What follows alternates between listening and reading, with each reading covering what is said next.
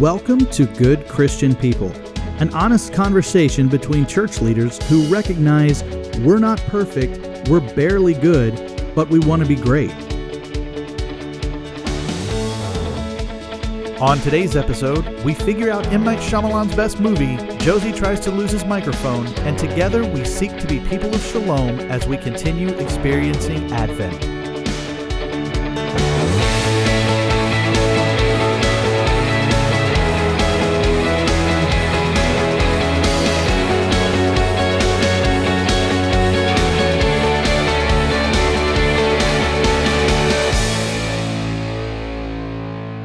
Hey everybody, welcome back to Good Christian People, the podcast. Episode 16. How's everybody doing? Sweet 16. Ah, that's nice.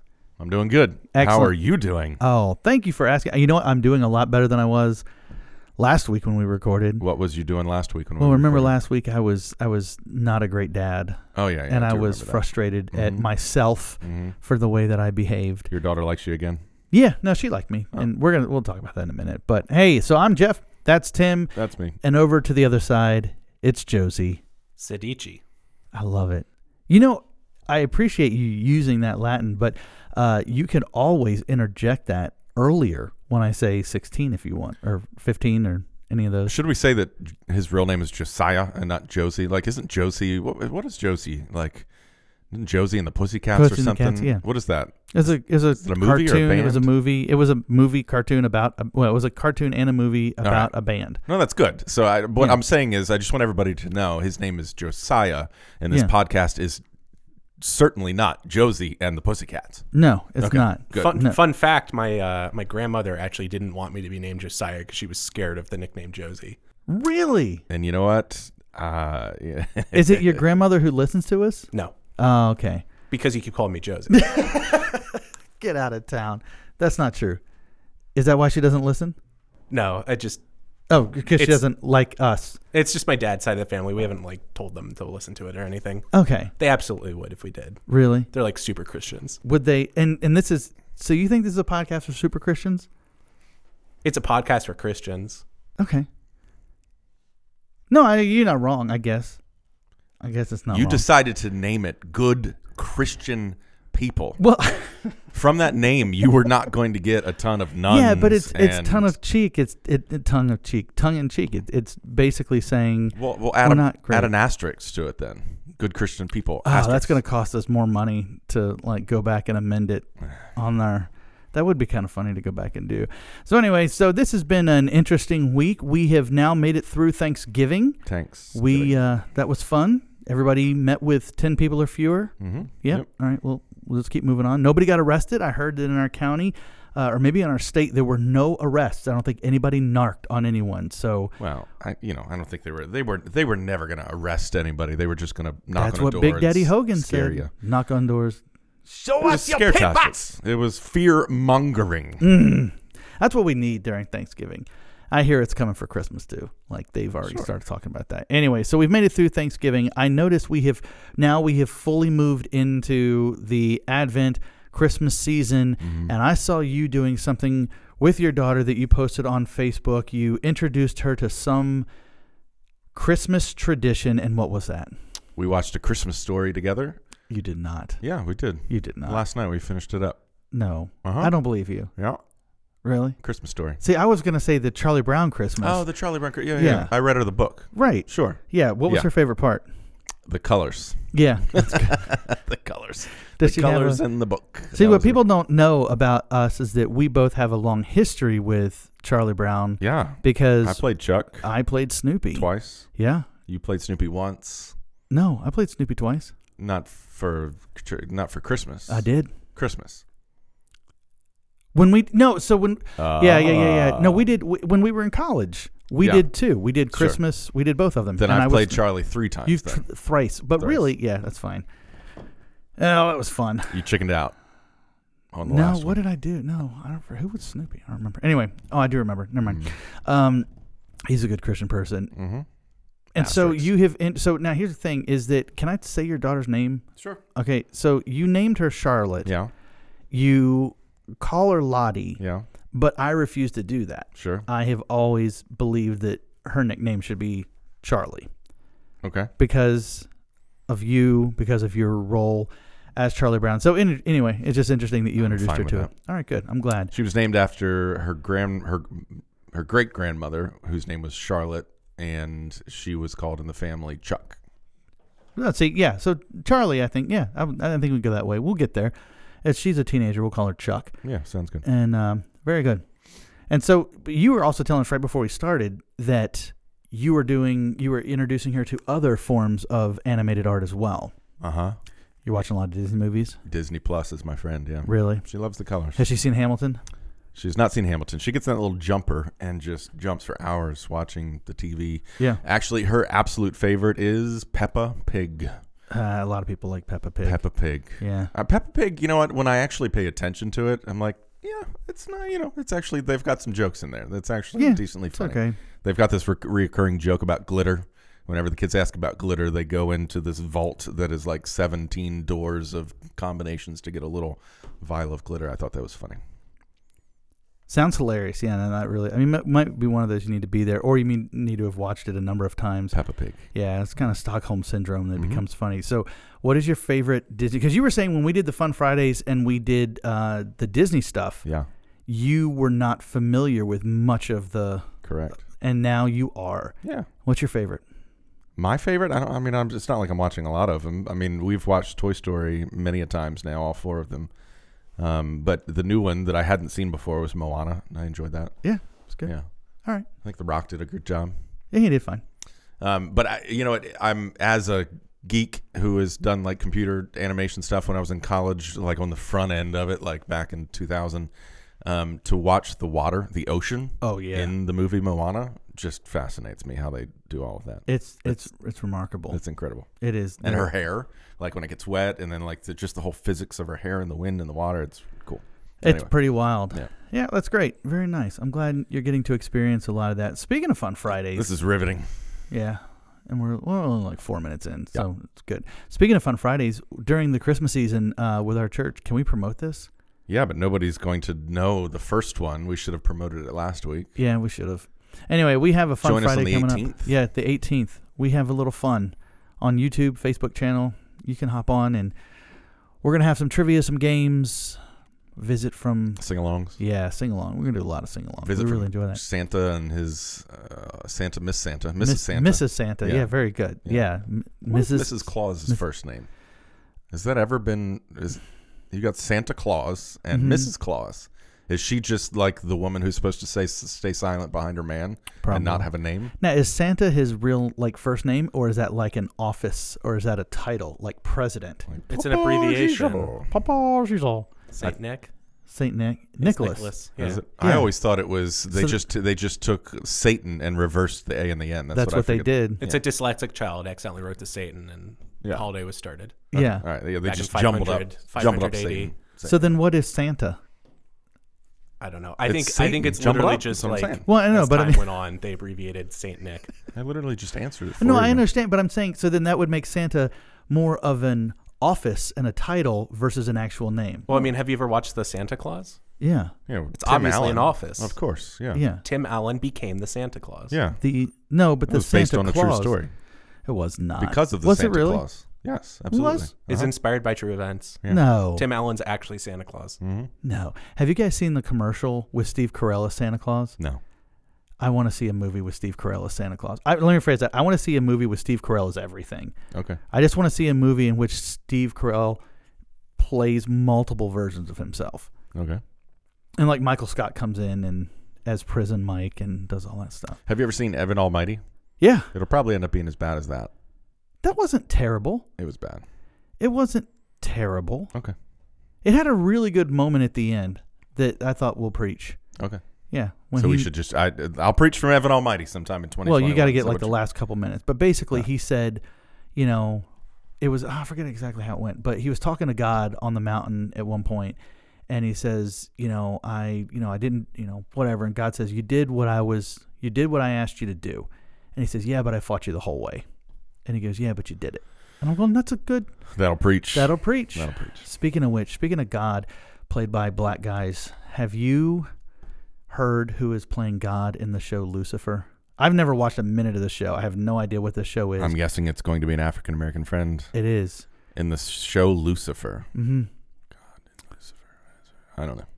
Dennis Haysbert. I have no idea who that is. You watched 24? Yes. He was, he was the president. Palmer. Yeah, okay. That is like... I think he's more known for... You're in good hands. Yeah, with Allstate or whatever. I can't even get that mildly that low. But that's... I as soon as I saw that today, and it's a Dennis Haysbert as God. I was like, that makes complete sense.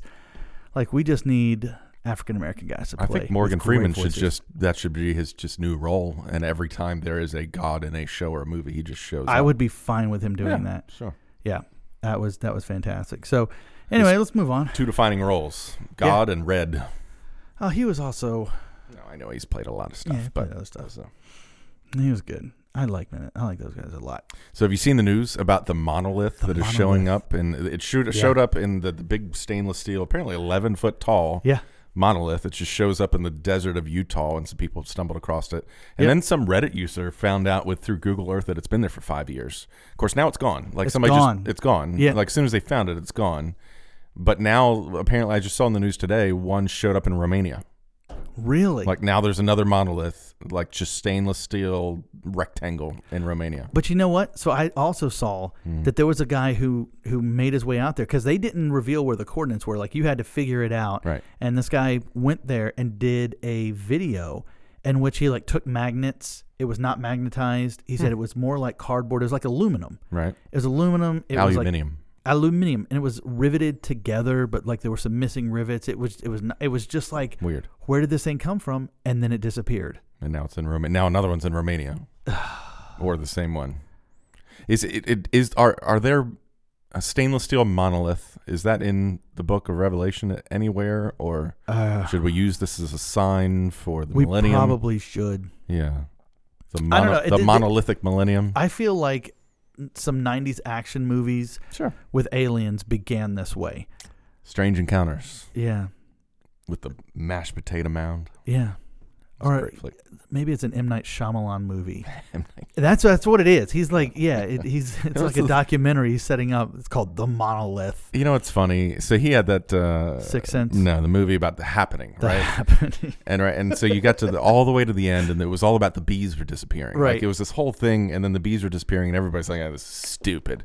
And now 10 years later, what's in the news? Everyone is going, "Oh no, the bees are disappearing." And so I'm just going to go ahead and say that he was a little prophetic with that one. Yeah. Yeah, I thought that movie was pathetic too. It's just the storyline was not. Oh no, it was terrible. What's your favorite M. Night Shyamalan movie? Oh man, it's so few to choose from. Yeah, I don't know. Definitely not Lady in the Water. No. I don't. There's a whole lot of not this one, not this one, not this one, not this one, and it leaves one left. And to me, that's Signs. Signs was bad too. Get out of here. Anyway. I have a whole story with Sixth Sense. We'll tell it another time. We talked about that. Please, another time. Yeah, another time. I don't know if you've seen, but President Trump, things are not looking good for him in terms of winning the presidency. Oh, I think he hasn't technically conceded, but he's already started the transition, right? He has allowed it under the understanding of just so we're clear, all of this is fraud, and I really won by a landslide. But that's not really looking like that really happened. He's getting into a lot of fights with Republicans now who are coming out and saying, my man, you gave it your best shot, and this isn't happening. And so, it's just going to be ugly. It's going to be ugly. It is. But now, they're doing the recounts, not the runoffs in Georgia. And I saw for the Senate seats, right? For the Senate seats in January. And I saw it was the Republican National Chairwoman was there doing a rally trying to get people fired up, and a bunch of Trump supporters showed up and basically said, why should we even show up to vote since it's clearly fraudulent and all of this is rigged? And she was like, no, that's not true. Please come vote. We'll figure it all out later. But basically now all of these claims of fraud and it being rigged is potentially going to backfire on the Republicans now. And so that split. Yes. Man, split. I tell you what. I mean, the Republicans were winning. No, what I'm saying is Split. That was M. Night Shyamalan's best flick. Split. Oh no, get out. Yeah. No, you smoke crack. Split. No, I can say the Village. The Village is not gonna be. No. Village was a good.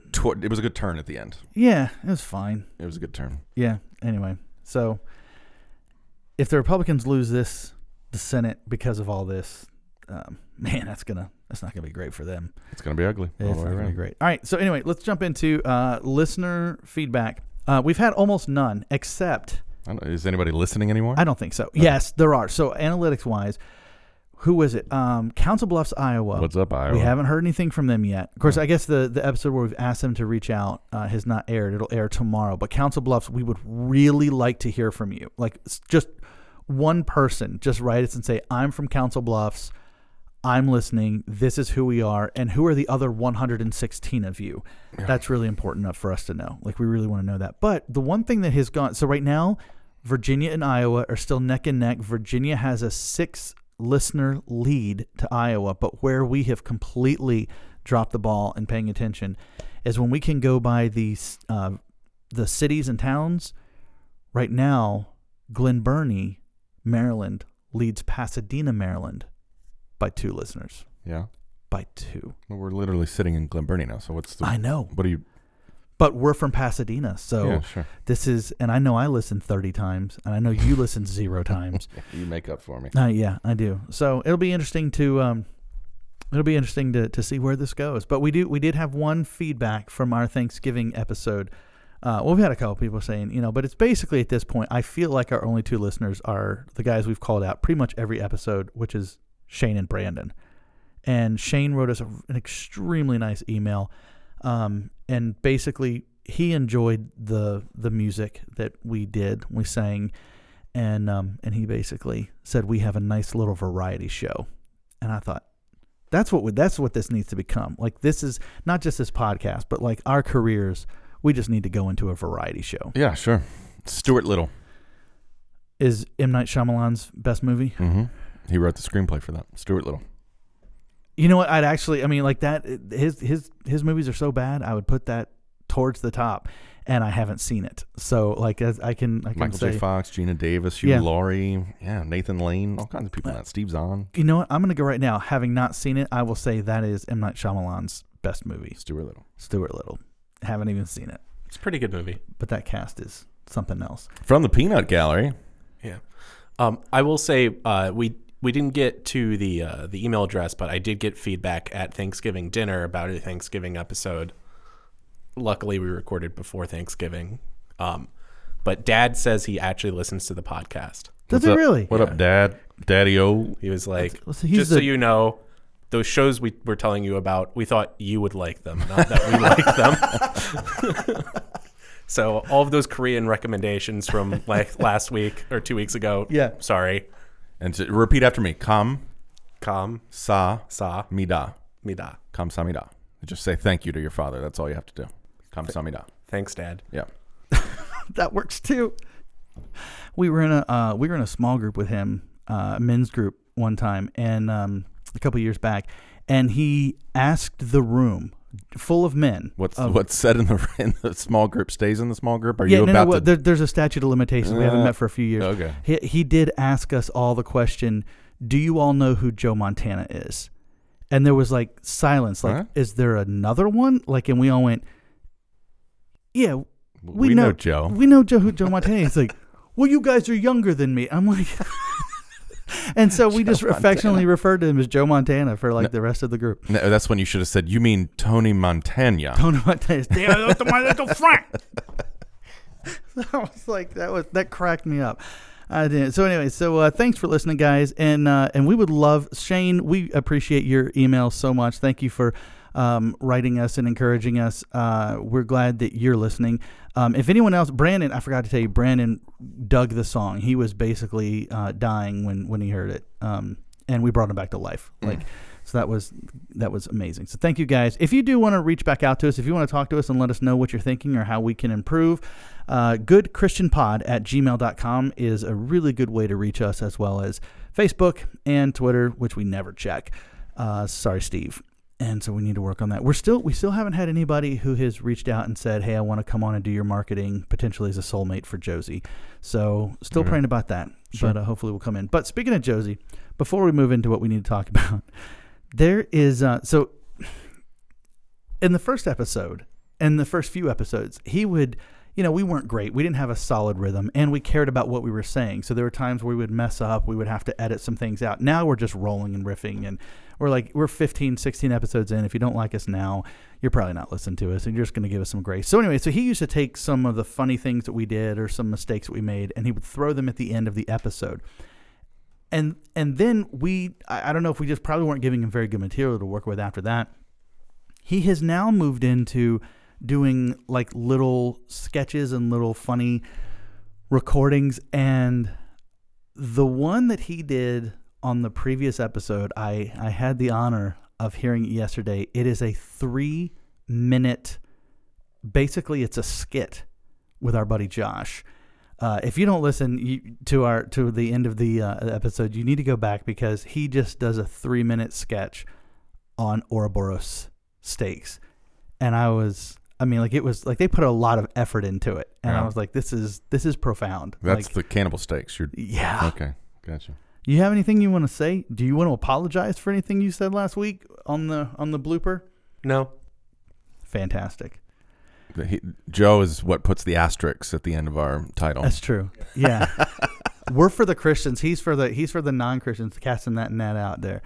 But yeah, so I don't want to apologize for anything I said last episode, but I do want to clarify because at the end of the episode, Tim, you walked out because you didn't care. And Josie was like, does your daughter listen to this podcast? She probably wouldn't like that whole conversation. And I was like, oh, maybe. And I didn't, We love you, Joy. We love you, Joy. Love you so much. And I let my wife, Jen, listen to it. And she was like, no, it's okay. She's like, it's okay. You didn't reveal anything personal. And the whole point was for me to say it wasn't that my daughter had done something wrong. It's that I had been a bad dad. Bad dad. Bad dad. Bad dad. Hashtag. Hashtag bad dad. And instead of dad bod, it'd be dad bad. That's my dad bad. Hashtag dad bad.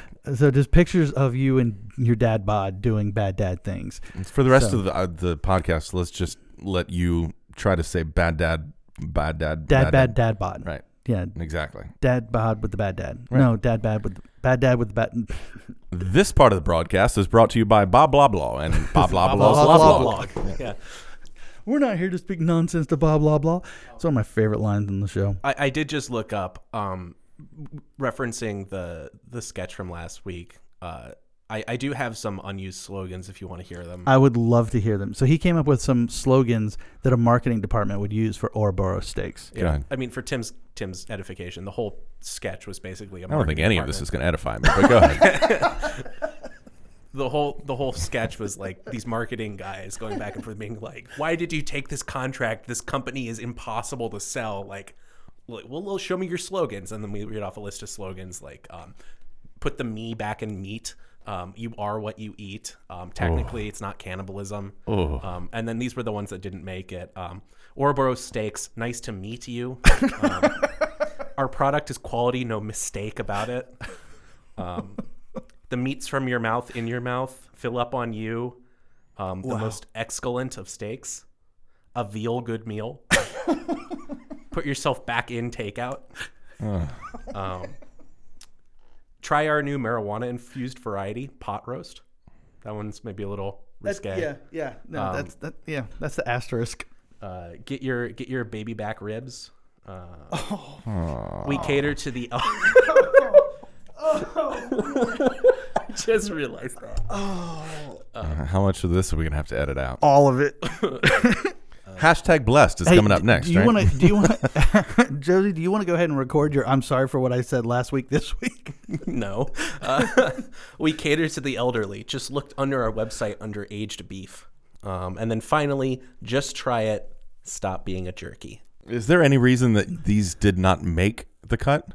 We were going too long. It was already 3 minutes. No, so what I'm saying is the ones that weren't as good, you didn't put in the stinger at the end of the episode. You put right into the middle of this one. Yeah.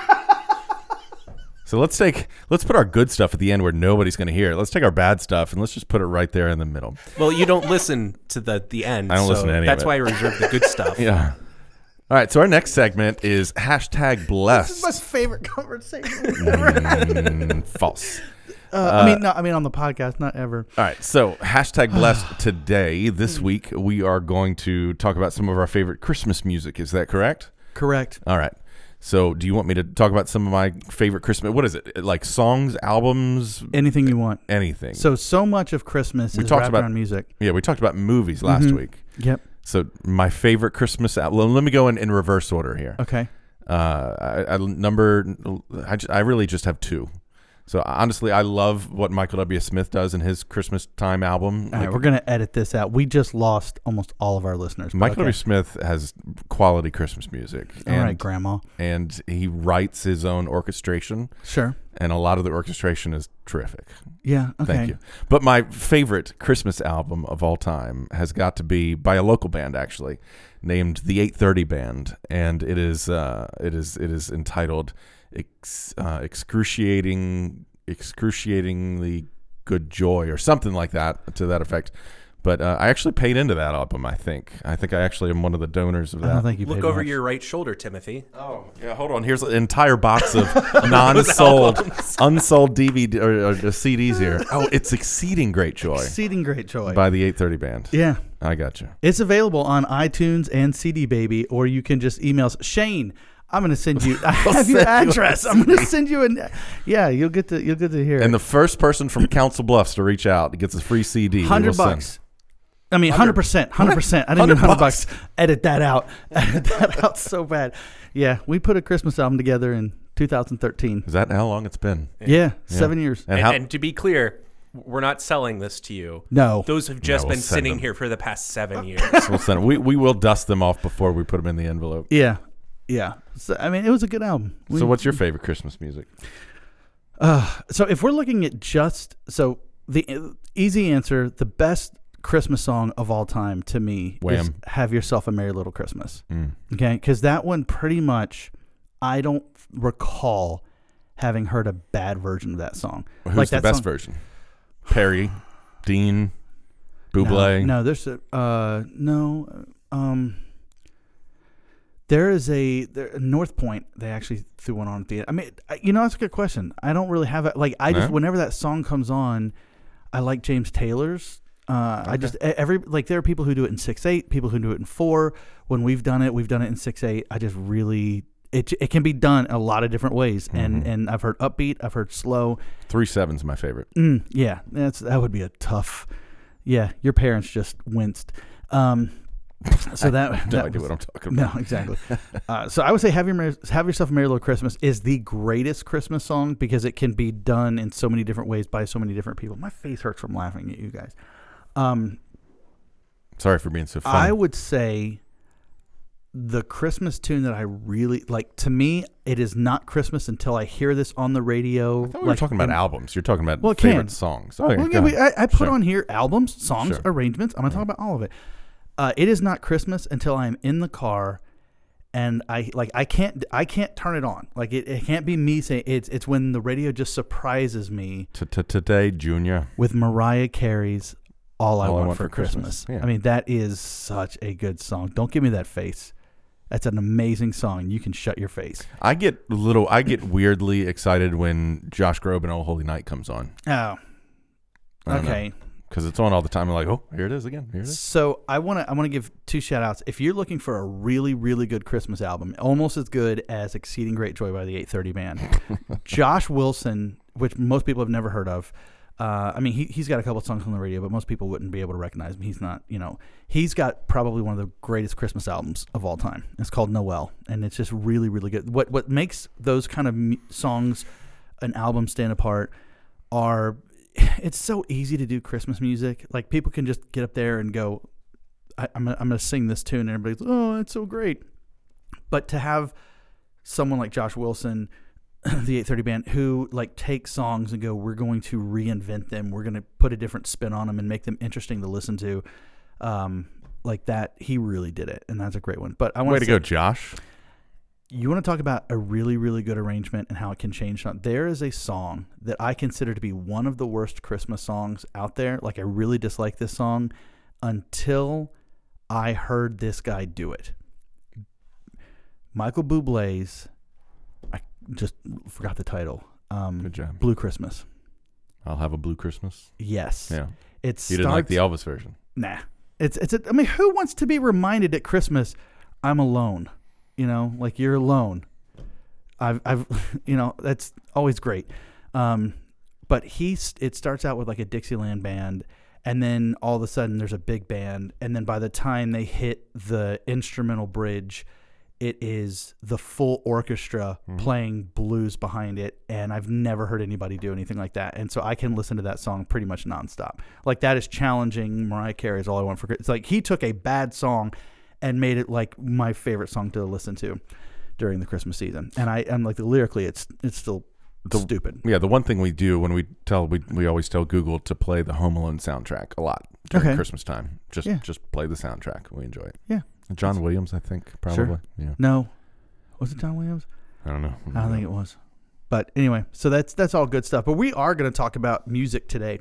In fact, I'm kind of interested to see where this conversation goes, because leading in our pre-discussion, both of you kind of pushed back on something. I'm excited to see where this is going to go. So we are going to talk about some music. We are now kicking into week 2 of Advent. That is the month leading up to Christmas. We talked about it last week, and so we're going to continue to look at Advent, the significance of it. We talked last week about hope and about how Advent really is a season of repentance and rest, 2 elements that are usually missing in our Christmas celebrations. But Advent is a sense of, no, we have some work to do on ourselves, work to do on the world while we are sitting between the first and second Advent. And so we're going to talk a little bit more about what Advent means today, and then we're going to move into talking about our theme of the week, which is peace. But before we get into that, I found this article that I thought was really pretty profound. I connected with it a lot because it's about music, it's about worship, and then it's also kind of dipping back into where we were when we were talking about politics, the Christians in the age of outrage. And it's by one of my great Christian people that I've introduced on this podcast, Caitlin Scheiss. She wrote this article 2 years ago, back in 2018, shows up on ChristandPopCulture.com, and the title of it is Advent is Actually Quite Political. And her whole idea and premise of this article was that we don't often recognize that the songs we sing, the prayers that we pray, the rituals, and all of that impact our political identity.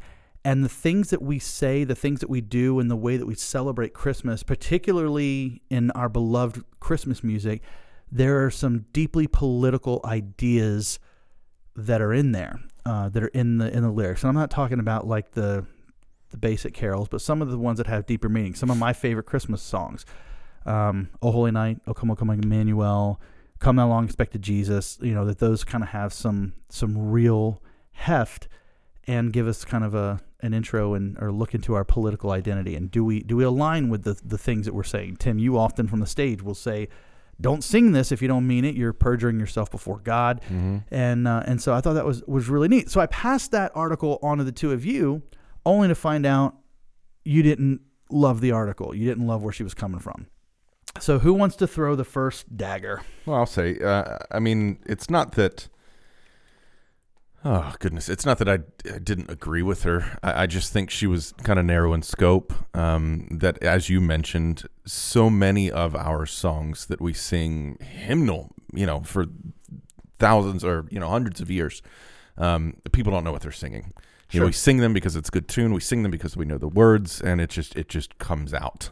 When we sing, when we actually sing, I've decided to follow Jesus, no turning back. Really? Sure. No turning back. These are the things. When you're mentioning, Evan Almighty, and I fought you. Yeah, but in the end of it, you did it. So in other words, I've decided to follow Jesus, but I'm going to turn back around and around. You spin me right around, Jesus, right around like a record play, right? That would be a more true song for us to sing. But we have that line in the lineup for next week. You spin me right around. Yeah, good. But that's all of our songs. I think where she's getting at with Advent is these, long lay the world in sin and error pining until he's revealed and the soul felt its worth, right? Mm-hmm. A thrill of hope. So much of the Advent songs, the Christmas carols that we sing, are about we are in struggle right now and we are waiting for hope to come. We're waiting for something to be fixed. Sure. And I think, I don't know if that's political so much as it's just the human condition, right? Okay. We are imperfect now, and we need it to come to fix. Where it becomes political is what does the Christian, who are called to be the people of Christ, who come and bring good news to those who are oppressed, bring good news to those who are in chains, and are when Jesus gets up to read from the book of Isaiah. What are we going to do about it? Are we only going to let Jesus take care of everything, or are we going to be people who actually engage in culture? And that's kind of the crossroads, I think, where she's getting at. Is she calls that politics. I just call it ministry. That's what we're supposed to be doing. But Sure. we call it politics because then we say, well, what is the government going to do about it? And how is the government going to fix these things instead of the church coming to do it? But I've a couple of years ago at my previous church, I preached a whole sermon series just on the Christmas carols, like on the hymns. Mm-hmm. Like we just took a Christmas carol and we preached the theology that was in there because it was thick. Yeah. And Christmas is the only time where people will gladly sing a hymn. Sure. All of the hymns, we talk about, you mentioned music. So a lot of the modern music does not have the thick theology that a lot of the older traditional hymns agree with have. And these Christmas carols are hymns. They're with thick in theology. And if you were to play a hymn on the radio, and any secular person in the country would go, okay, I don't want to hear this anymore. But you play a hymn that is a Christmas hymn, Right. They're going to sing it loud and clear. And they have no idea what they fall on your knees. Oh, hear the angels calling. Fall. I mean, Yeah. they don't know what they're singing. The same as the church people don't know what they're singing. I'm glad that they are singing it. I'm hoping it'll kind of click into their brains. But I don't know. I hear what you're saying. I don't think she's wrong in the article. It didn't really speak to me all that much because I don't know that the hymns are very political so much as people don't know what they're singing all the time, much less during Advent.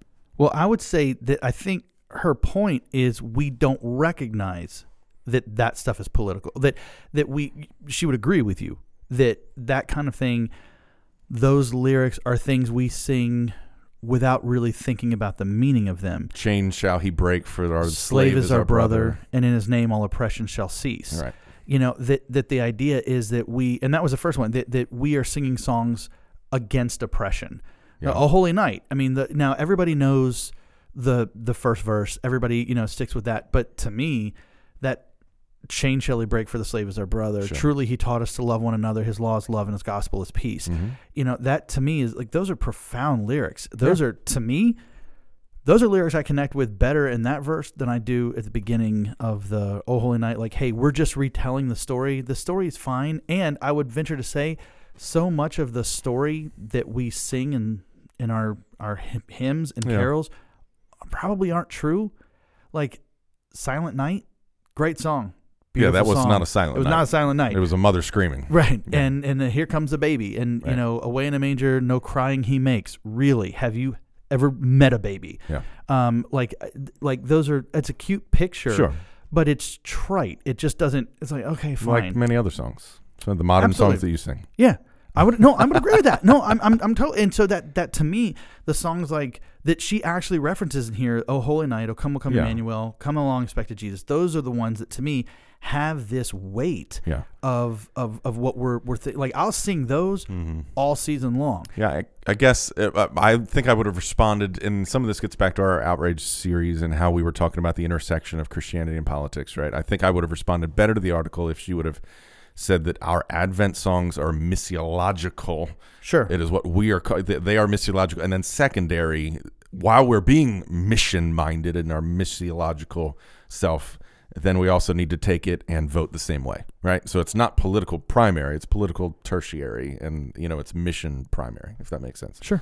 I guess that's how I would have responded better to it. I think it was a good article. I enjoy reading things like that. I think anytime we read something that we... if we agree with everything we're reading or hearing, something's wrong. Right? Sure. So there's always good to be things to be pushed back. But I think Joe, he didn't like it at all. No. All right, everybody buckle up. Here we go. This would be a good time for us to go to the bathroom. I'm just kidding. We're going up, and we're ready to come down the roller coaster. You ready? Well, I mean, Tim more or less said what I was going to say. Great. I think Say it better. I can't. Oh. Because you are professionally paid to say things better than me. But we referenced a couple of times the song "Oh Holy Night." Just in case you don't read the article, the information there is that the line specifically, "Chain shall he break, for the slave is our brother, and in his name all oppression shall cease." That's a version that was written in 1847 when the original song was changed to better reflect abolitionist views. And I think in that capacity, I understand what she's saying, but I kind of align more with Tim on this side of like, abolitionism was a political issue in 1847, but it is still a very much like a moral thing. Like Sure. It came from being a Christian who knew that this was right and adjusted the song to better fit like his current environment. The main takeaway I have, and the reason why Jeff says that I hate this article and wish it wasn't written or whatever, is because I find it's a little reductionist to say that all of these influences are political in nature, or at least the ones that she tries to draw attention to, because there's so many influences in how we interpret the Christian world that is just nature of our environment. Like, we are not Jews living in Jerusalem in the year 30 AD. We're Americans living in America in the year 2020. Sure.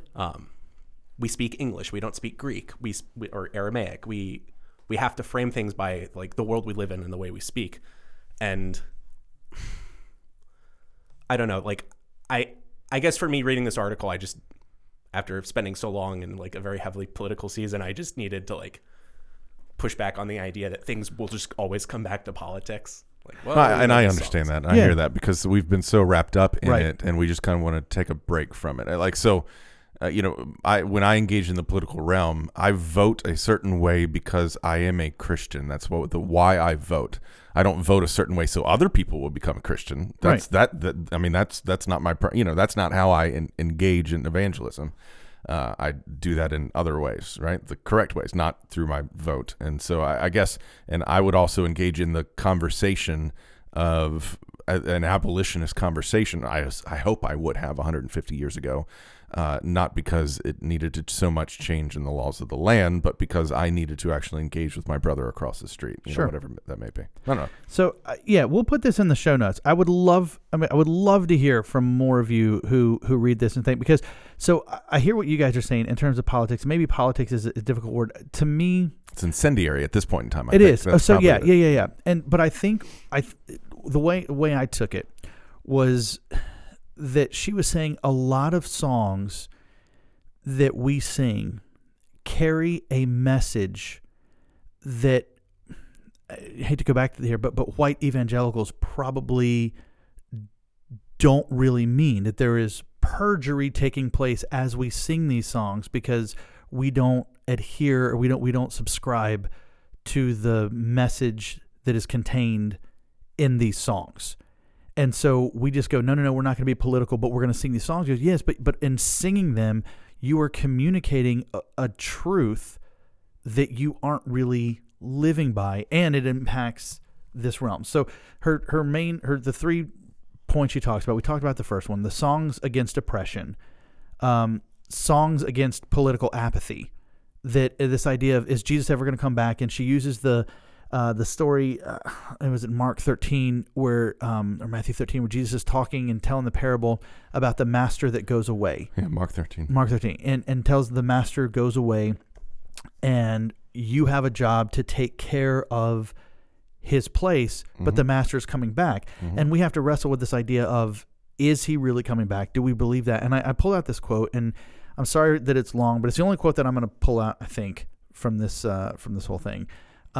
She said, there might be nothing more radical and politically important than the notion that we are both anticipating the coming kingdom of God and offering glimpses of it today. This posture of waiting and hastening is a necessary stalwart against both political idolatry and political apathy. Instead of using the coming reign of Christ to justify political inaction, exploitation of the natural world, and indifference toward material suffering, Advent reminds us that we still have a job to do. While the master of the home is away, the expectation of his return motivates our participation in the redemption of the world. Last line. At the same time, the Advent reminder that we live between 2 Advents keeps us from putting our hope and salvation in earthly political systems, for our true King is coming again and possesses the real power to make all things right. Sure. I mean, I think some of that is what we talked about when I kind of gave that story about us being ambassadors of a future kingdom, right? Exactly. And so our job is subversive, or our role is subversive. We're not coming in with a heavy hand. We're not coming in to overthrow government. We're coming in to just simply say we want to, from the ground level, teach people a different way and kind of come in almost on a termite level or a virus level and be contagious in that way. Yeah.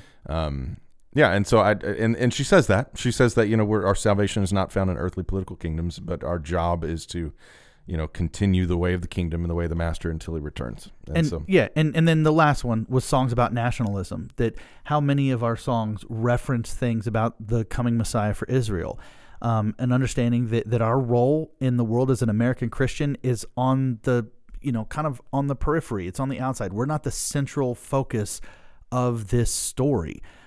We are part of a global community, and that's our identity. And that when we embrace that, then we understand. And this whole idea, not saying that everything's political, but that it should change the way we look at the world, should change the way we look at the relationships around us. It is missiological. It does challenge us that if we believe this way about a Savior who came from here, from these people, and that we're part of a global community, then that will change the way that we act over here. When we were going through our Christians in the Age of Outreach series, I had conversations with people, and I feel like maybe we didn't clarify or make our position clear enough, which I know sounds ridiculous because we had like 32 episodes on it. But I think the challenge for some people is when they hear kingdom versus earthly mindset, then they think, okay, I'm just thinking about the kingdom, therefore I'm completely divorced from what's happening here on earth. Right. So that when you and I, people who have said, oh no, we're going to side with the kingdom, then begin to talk about earthly things, when we talk about political things that are happening here, then all of a sudden it's like, well, wait a second, that's not kingdom minded. It's like, no. What we're saying is having a kingdom mindset means you apply that in your earthly dealings. It's a lens, colors. It's not saying you don't ever dabble in these conversations and deal with these things. It's to say this is how we are going to interpret things. That if we're looking at through Jesus' lens, then if we're going to be people of compassion, then that means we're people of compassion in all areas, not just to say, well, these people are worthy of compassion, but if these people cross the border illegally, then we're not going to extend compassion to them. It's like, no, politics, earthly politics will come second. Yeah. And so that's what I thought the article was getting at. There's an old line in church lore that someone can be so heavenly minded that they're no earthly good. Correct. Right? But I think the conversation that we've had over the last couple of months is Christians can be so minimally kingdom minded that they're no earthly good. Yeah, sure. Right? They can just have so little view of a kingdom that they're no earthly good, at least in the eyes of the Lord. That's an interesting way of putting it. I think it's kind of what we're talking about when we come back here and we talk about people don't really know what they're saying. This article does a really good job of pointing in on this as like an instance of this as a problem, but this is something that goes on with Christianity all the time. Like thinking specifically just because it's a really clear example, but like childhood Catholics that just continue to go to mass every Sunday. Sure. Like they go through the liturgy, they go through everything, the sequence of it all because it's nostalgic for them, or because it's actions that they've always done. We sing these Christmas hymns not because we really care about the words, but because it's something that we've always done. Yeah. And I think this article, what it does a really good job of is disrupting. Pay attention. Yeah. Yeah, it disrupts our habit, the autopilot of this. Yeah. It makes us like stop and look at it. Turns off autopilot, says grab the wheel and pay attention to what you're doing, what you're saying, where you're going, for sure. The Tesla car shakes its wheel. Yeah. And if you do that, then it will cause you to basically shape and reshape your understanding, that if we're going to sing these songs and we're going to understand that this really is a tradition, that there's some deep meaning behind that, is to examine those things and then to be challenged to bring them in line. And so our worship should reflect our hearts. It should reflect our positions. It should help us see things through a kingdom view, and that's all good. And so today we are going to look at what that means as we begin to talk about this idea of peace. That if we are going to allow Jesus to shape us and his image, Jesus was a bringer of peace. And we're going to talk about all the different ways Jesus brings us peace. But first we need to talk about what peace is and what peace isn't. probably more along the lines of what peace is. Or in the Bible, there's this beautiful word that shows up so often, and that word is shalom. Tim, I know you've talked about shalom. Do you want to, we didn't even prep this, but do you want to explain what shalom is in your understanding? I mean, if anybody knows YouTube, it's youtube.com.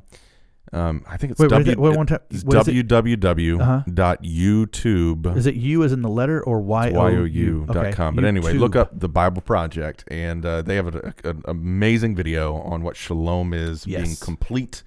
Not so much just, being at peace when it comes to war and conflict and all these different things, but it's a sense of there's something that is missing, and now you're bringing completeness, or there's something is becoming complete, I guess I would say. So anyway, the Bible Project on YouTube, and just type in shalom. It's like 5 minutes. Watch it. It's beautiful. YouTube, yes. .com. Singular, YouTube. YouTube, not your tube.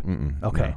Yeah, no, it was this, one of the things I really like that they said, because we watch the same thing, is it's not just, so often we think about peace in the Middle East, right? Like we've heard that phrase so many times growing up. And that image to us is basically peace would mean these two countries stop fighting and just leave each other alone. Yep. Right? But ultimately... But they would still hate each other. Yeah, they still hate each other. Right. But the idea of shalom is not just stop fighting, but working towards the other person's benefit. Yeah. That so often we think, I just want to have peace between us. Well, okay, but what do you really understand that to mean? Is it just mean I just don't want to fight with you anymore? Right. Or do I actually want to be active in trying to bring about your good? Right. Peace is when the Jews and the Arabs are not shooting at each other, but shalom is when the Jew is working for the good of the Arab and the Arab is working for the good of the Jew. Right. That's peace in the Middle East. And that's what Jesus brings. Yeah. In Scripture, it's very popular in Isaiah where it gives the names of Jesus, and it gives the prophecy of his name will be called Wonderful Counselor, Mighty God, Everlasting Father, and it ends with Prince of Peace. Mm-hmm. And so I want us to have just a quick, we got this article, we'll put it on the show notes. It's from Bible Study Tools, and it just talks about the reasons Jesus is still the Prince of Peace. And it gives 5 different ways, 5 different areas in which Jesus gives peace. The first one, and I think this one is often overlooked in our understanding of peace. Jesus gives us peace with God. That one's overlooked? I think it's overlooked because I think, and I can be wrong. I mean, I've been wrong once before, but this idea of peace, when we think of peace, it's just, I just want to feel better about, and this is going to be the second one, I feel better about the circumstances I'm in. Okay. And so we think if Jesus comes to give us peace, what does that look like? Well, that means the absence of conflict in my life. But the first one that I think we too easily bypass is Jesus gives us peace and restoration with God. Well, yeah. So it's not that he's removing conflict. It's not the absence of conflict with shalom with God. It's the absence of wrath. Yeah. That he took on and absorbed the God's wrath for our sin, and then leaves us now in this. You might want to say void, but really just now there's nothing in between us. Yeah. So he's removed that conflict and brought us peace with God. So the story of Jesus before he rides into Jerusalem, he weeps over Jerusalem. And as he weeps over Jerusalem, looking over the city, his description of why he's weeping is, he says, they don't understand the path for peace, which is this, that he is the path for peace to God, and they don't understand any of this. They think that he's going to take over and peace is going to come because he's going to do it with a sword, but he's coming to lay down his life to give the path for peace, and they just don't get it. And he wept openly. We were enemies of God, and we couldn't fix that. Yeah. And so he did. Sure. In Ephesians 2, in fact, I had it written down. I don't think we got into it last week, but Ephesians 2:12 talked about, Christ being the hope of the world, and without Christ there is no hope. The next verse literally, but now in Christ Jesus, you who were far away have been brought near by the blood of Christ, for he is our peace, who made both groups one and tore down the dividing wall of hostility. It's so good.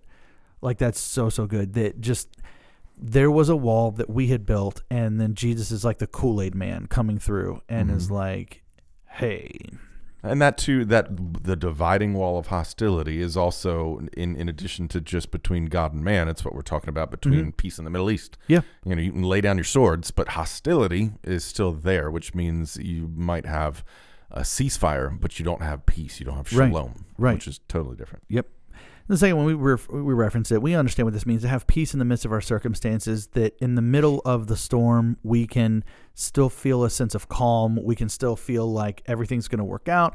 Number 3, Jesus provides peace in the family, really in the family of God, that for those who have come together and said, I'm going to be a part of this community, God's design and his desire, his command for us is to be at peace with one another. I think that's why, to me, it's such an attractive idea when you look at the book of Acts and you see the first church and they all were living in unity and they had this.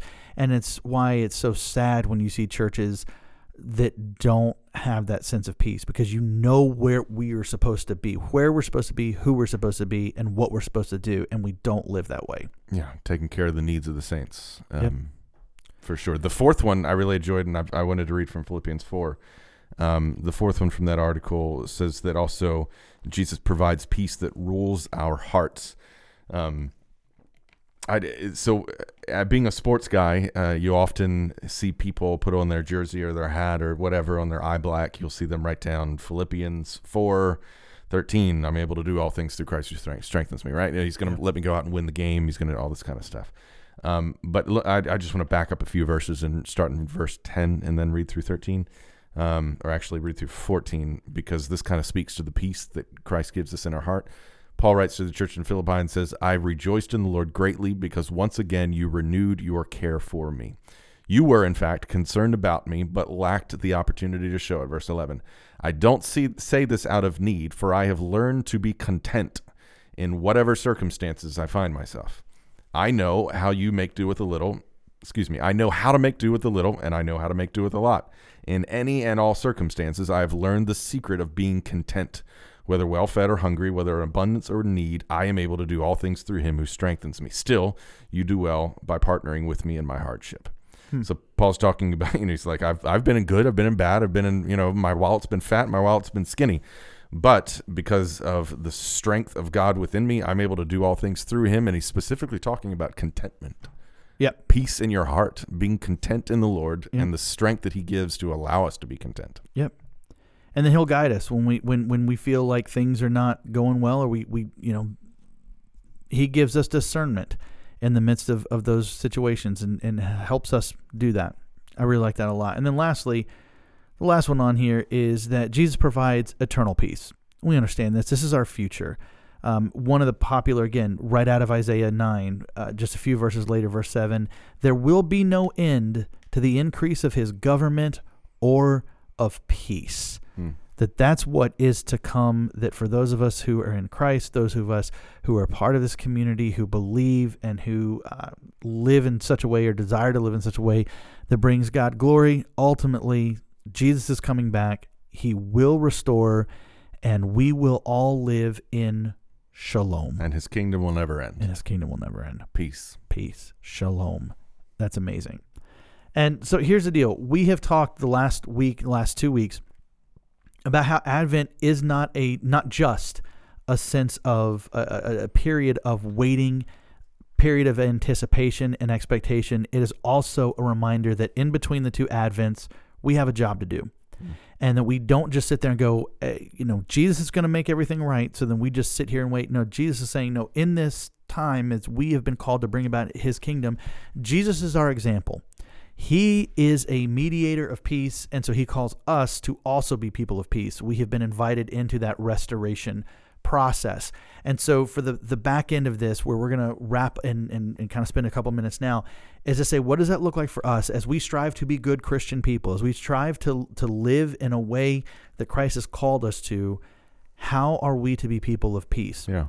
And so I think the first thing we need to do is first identify where we need shalom today. Like, where are the areas in our society, in our culture, in our global world where we need people to step up and say, I'm going to be about restoring peace? And the easy answer is everywhere. Yeah. Like, it seems to me, and I don't know if this is just, I feel like this was pre-2020, but it seems like everybody is mad at somebody. Yeah. So obviously everywhere needs shalom. That's the easy answer. The heartbreaking answer is, where is shalom needed? The church. Ooh. That's the heartbreaking answer. That bites. Is the people who are supposed to be of the Prince of Shalom, of the Prince of Peace, don't often exercise it, don't often shine it, don't often show it. And I would say for the church leader out there who is looking at his church, one of the biggest questions you can ask yourself is there shalom here? And if not, how can I work towards it? Mm-hmm. You know, it's stop asking, is there growth? Ask, is there shalom? Is your church of 20 or 200 or 2,000? Is there a sense of completeness there? Yeah. Not with, we don't need any more people, or we don't need more people in the nursery, or what. I mean, there's, that kind of stuff is always there. But is there a spiritually, does it feel complete? Yeah. Is there peace? Is there unity within the family? It's going to be really hard to pass that along to other places and to other peoples and other communities if we can't get it right at home. Yeah. And so, I mean, I think that's really good. And I mean, to me, I just was like, locally, globally, along racial lines, along political lines, along all of those things. But yeah, it definitely needs to start with the people of God. Like we've got to be the ones that set the pace on that. We can't wait for others. If the people of peace who follow the Prince of Peace don't show peace or live peace, why would we expect the world to be at peace? I mean, honestly. That's a bumper sticker. That's too many pieces. It's a very big bumper sticker. Yeah, that's a lot of pieces to that puzzle. Lord, I apologize. I want to. I found this interesting tweet. It's a neat little graphic. It comes from the Institute for Advanced Studies in Culture. It's a think tank out in Virginia, and they released their 2020 survey of American political culture. I hate to keep coming back to politics, but I think this is. But you're doing it. But it was telling, and I thought this is interesting for our discussion. So what they did is they kind of took. It's not so much in Venn diagram form, but it has. Top and bottom. So on the right and left, you have the left and the right. You've got the Republicans, you've got the Democrats, and then you have on a scale of threats that they consider to be extremely serious or not extremely serious at all. And you kind of see where they're plotting, like, hey, for the person on the left. Who is kind of in the middle, like where the right and the left sort of meet in that middle circle. Right in the middle is like the very rich. The one thing that they all seem to agree on is a sort of threat. Right in the middle of serious, right in between serious and not serious at all, is the cultural elite. Like both sides tend to feel the same way about those guys at the same way. What is interesting to me though is what each side considered to be very serious threats. I'll start here with not serious threats at all. The conservative side did not consider the European Union a very serious threat at all. All right. This surprised me. On the left, evangelical Christians were listed as not a very serious threat. That was encouraging. But what was interesting was at the top, the one thing, and so, each side there was almost very little agreement between the two, but the one thing that both sides said that is a very serious, it is the top issue, is polarization and divisiveness. Yeah. That in terms of, both sides said the polarization, the divisiveness of our culture is the most serious threat to what we have going on right now. To me, peace is the thing that everybody wants and nobody has. Peace can't be shouted from the other side of the room. And this is what they wrote. Peace requires you to actually walk to the middle. That's the issue. And what's funny is in the middle are all of these people who say, we want peace between both sides. Yeah. But they followed it up with this little point. I'll make it quick. Although political polarization and divisiveness are considered a very serious threat to America, both sides frequently view the other with contempt. and they go to list all of the things that the Trump supporters say about the Biden supporters and the Biden supporters say about the Trump supporters. That basically what it comes down to is, I want to be at peace, but I want you to join my side in order for that to happen. Like, I'm not willing to work for your benefit. I want you to stop being stupid and intolerant and arrogant and racist and a religious hypocrite and misguided and misinformed. Yeah. Stop doing that, and then we will be at peace. Like, I can't be at peace with you until you stop living this way. Sure. But again, if we want to take the example of God and his recipe, he didn't come to mankind and say, stop sinning and then I'll forgive you. He said, I forgive you. Stop sinning. Exactly. And so it is a requirement of both sides to be. It's amazing to me is how, if you have, two parties who say, I want to get along with you. Okay, great. That's a good start. Now we need to flesh that out. And it's going to require work on both sides in order to make that happen. And so last article, we're just going to hit this and then we'll wrap out for the day. There is an article on paultripp.com. He wrote an article called Restoring Shalom. And it really is kind of a nice little Advent devotions, very simple article, very quick article to read. And it just gives 5 ways that we can work to bring shalom about. Number 1 is to have kind of a comprehensive understanding that Christ has come to make all things new. As the church, he says we should be the most engaged community. That we should be seeking ways to provide hope and healing to every community. Yeah. Every person, every group, every sect, wherever, that is the thing that the Christian needs to be doing. I think Jesus said something similar. What was it? Jerusalem, Judea, Samaria, and then everywhere. The ends of the earth. The ends of the earth. Sure. And not just geographic location, but I mean the people who are different than you. Right.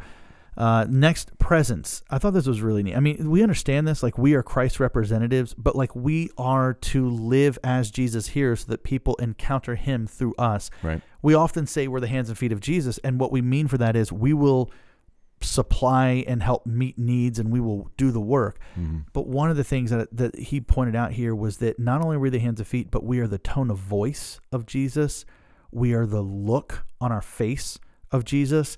That if we're helping people, if we're seeking to serve people, but we're talking down or we're being unkind or we have a sense of disgust with the way that they are living. Yeah. Tina, eat your food. That kind of fat lard. Right. Like, yeah, you're bringing food and then calling Tina a fat lard. Right. Not our small friend Tina. It's a movie reference. Napoleon Dynamite. Yeah. That's the movie that you haven't seen that you need to see. Yeah, I was telling everyone it's a movie reference. Oh, okay. Jeff's not actually calling Tina a fat lard. No. Tina's very skinny. Yeah. Tina would probably appreciate it if we stopped talking about her.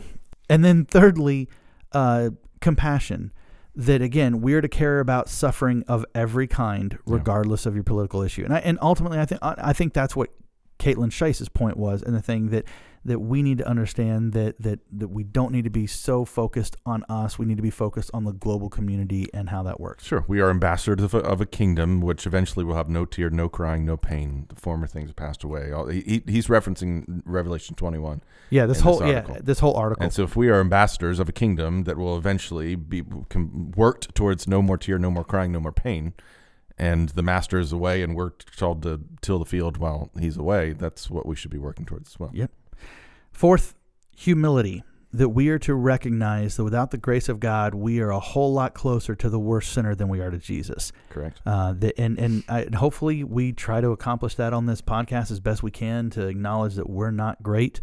We're trying to be like Jesus, but we mess it up. He is the Alpha and the Omega, and we are the vapor in the wind. That's another bumper sticker. Mm-hmm. You're full of bumper stickers today. Full of something. We need to be a community of grace, forgiveness, and acceptance. And then lastly, I really appreciated this. We need to be people of courage. Yeah. That we need to be willing to move forward even when others misunderstand us or when we face difficulty. I think as we seek to be people who bring peace, that means moving towards other people, that there may be some in your community who go, wait a second, we're not supposed to go over there. Or wait a second, if you love people in this way, then therefore you are doing something wrong because it doesn't align with the way that I think. And don't be discouraged. If Jesus is calling you to love, and he is, and have that humility, then don't be discouraged. Keep moving forward. Yeah, it requires us to walk to the middle. To literally, like, maybe not have to. We got to maybe not meet in the middle in terms of ideology, but you have to meet in the middle in terms of love and actually bridging that gap. I have a confession, please, to make. I don't know if anybody else is confessing anything today, but it's been said on our other 15 episodes that sometimes old Timmy likes to be a pot stirrer.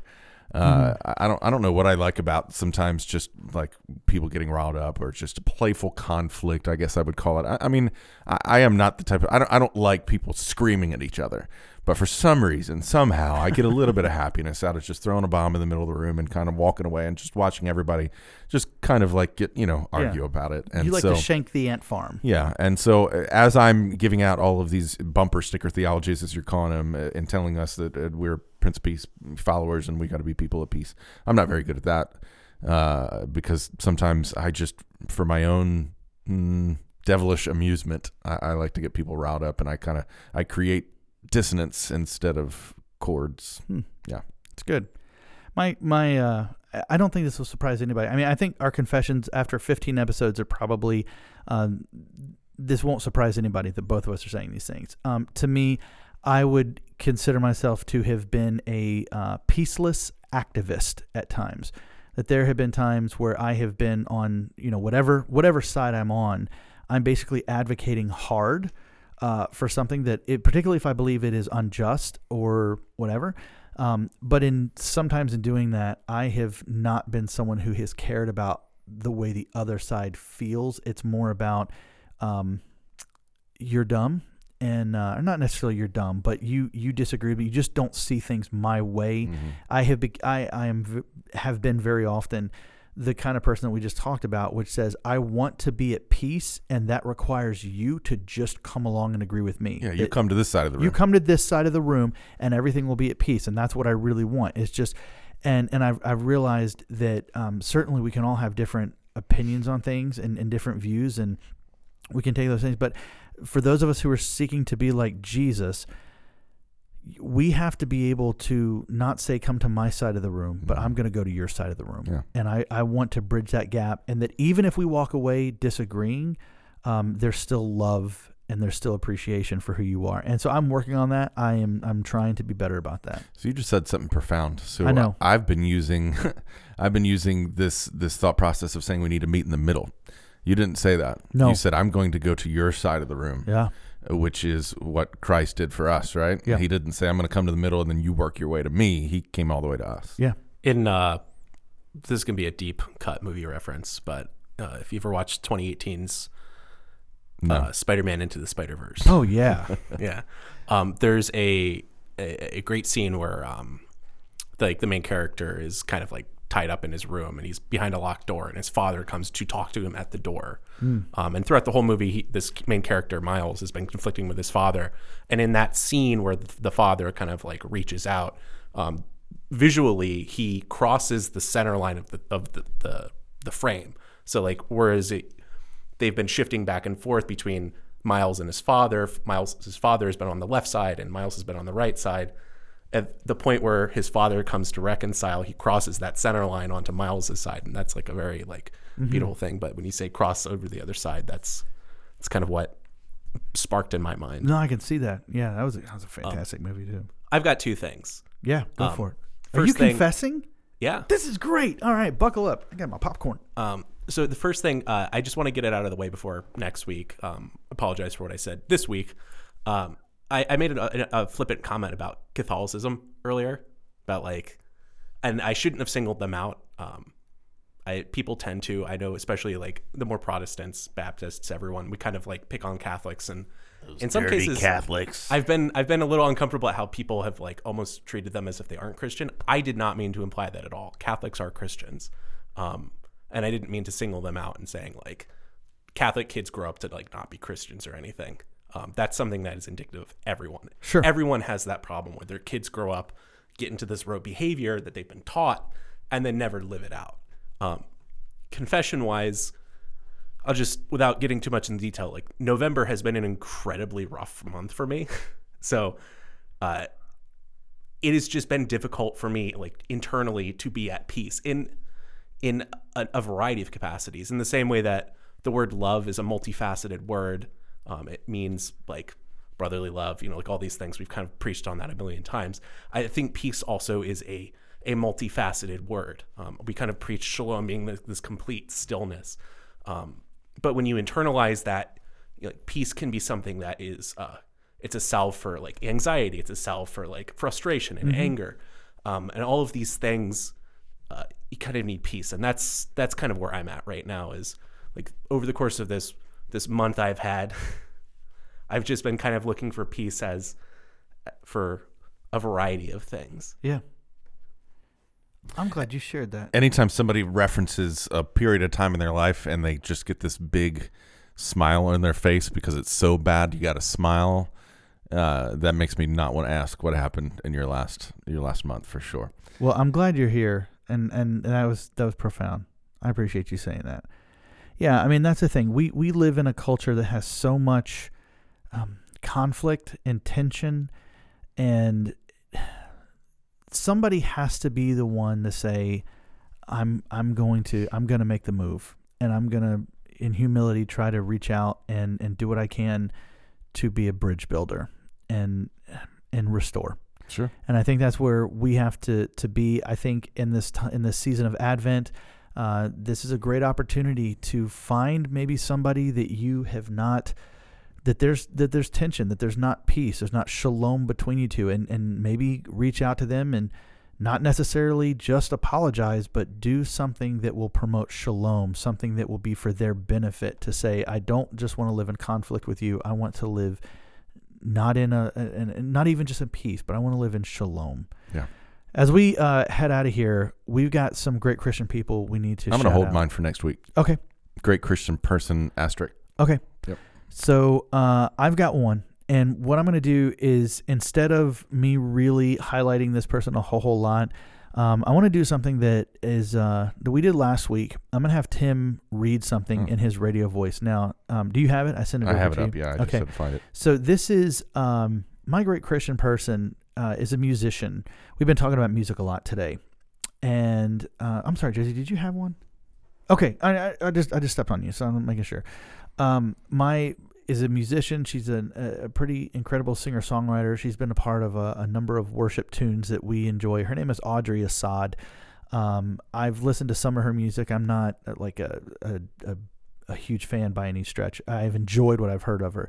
But a couple weeks ago, right around, it might have been right around like the actual election day, I came across a tune of hers, and I got pretty emotional listening to it. I would encourage everyone to go listen to Your Peace Will Make Us One. And what she did was she took the hymn, the Battle Hymn of the Republic, an old war song that is in our hymn books and really deals with, kind of a celebration of the power, the justice, the wrath of God coming down on his enemies. And she retooled the lyrics. It is something that I wish I had the courage to drop this out there, because I think there'll be a number of people who would listen to it and be like, oh, you're really, taking this great hymn and about God's wrath and power, and you're making it soft. But I would encourage you guys to go listen to it. And to end out today, I've just asked Tim to read the 3 verses, because I think this is a great reminder that the peace of God will rule our hearts and lead us into shalom. Sung to the tune of the Battle Hymn of the Republic. I feel like we need a little snare behind me. Yeah, exactly. Now, she does it much more quieter. Yeah. And I mean, it's like, I love Tim's voice. He's going to have a big head if we keep doing this, but go listen to the tune, because she actually has a better voice than he does. Mine eyes have seen the glory of the coming of the Lord. You are speaking truth to power. You are laying down our swords, replanting every vineyard till a brand new wine is poured. Your peace will make us one. I've seen you in our home fires, burning with a quiet light. You are mothering and feeding in the wee hours of the night. Your gentle love is patient. You will never fade or tire. Your peace will make us one. Glory, glory, hallelujah. Glory, glory, hallelujah. Your peace will make us one. In the beauty of the lilies, you were born across the sea. with the glory of your bosom that is still transfiguring, dismantling our empires till each one of us is free. Your peace will make us one. Glory, glory, hallelujah. Your peace will make us one. Gets me every time. Guys, thank you so much for taking a listen to us and joining us this week. If you are not already doing so, follow us on Facebook, Twitter, and Instagram at GCP Pod. Email us at goodchristianpod@gmail.com. I'm sincere when I say we would love to hear from you, love to hear your thoughts on the things that we discussed today, anything these past few weeks that we have talked about. We would love to get your input. Next week, we're going to continue experiencing a season of Advent as we look at the joy that Christ brings. This week, look for ways to restore and to bring shalom to the glory of God. And until then, be peace. Shalom.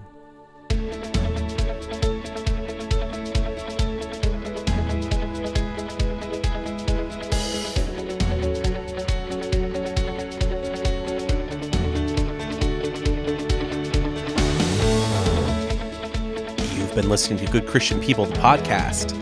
Today's episode was recorded on November 30th, 2020 by Jeff Higgins and Tim Byer, two pastors living in beautiful Glen Burnie, Maryland. If you'd like to hear more of our content, please check us out online at goodchristianpod.com or by following us on Twitter at GCPPod.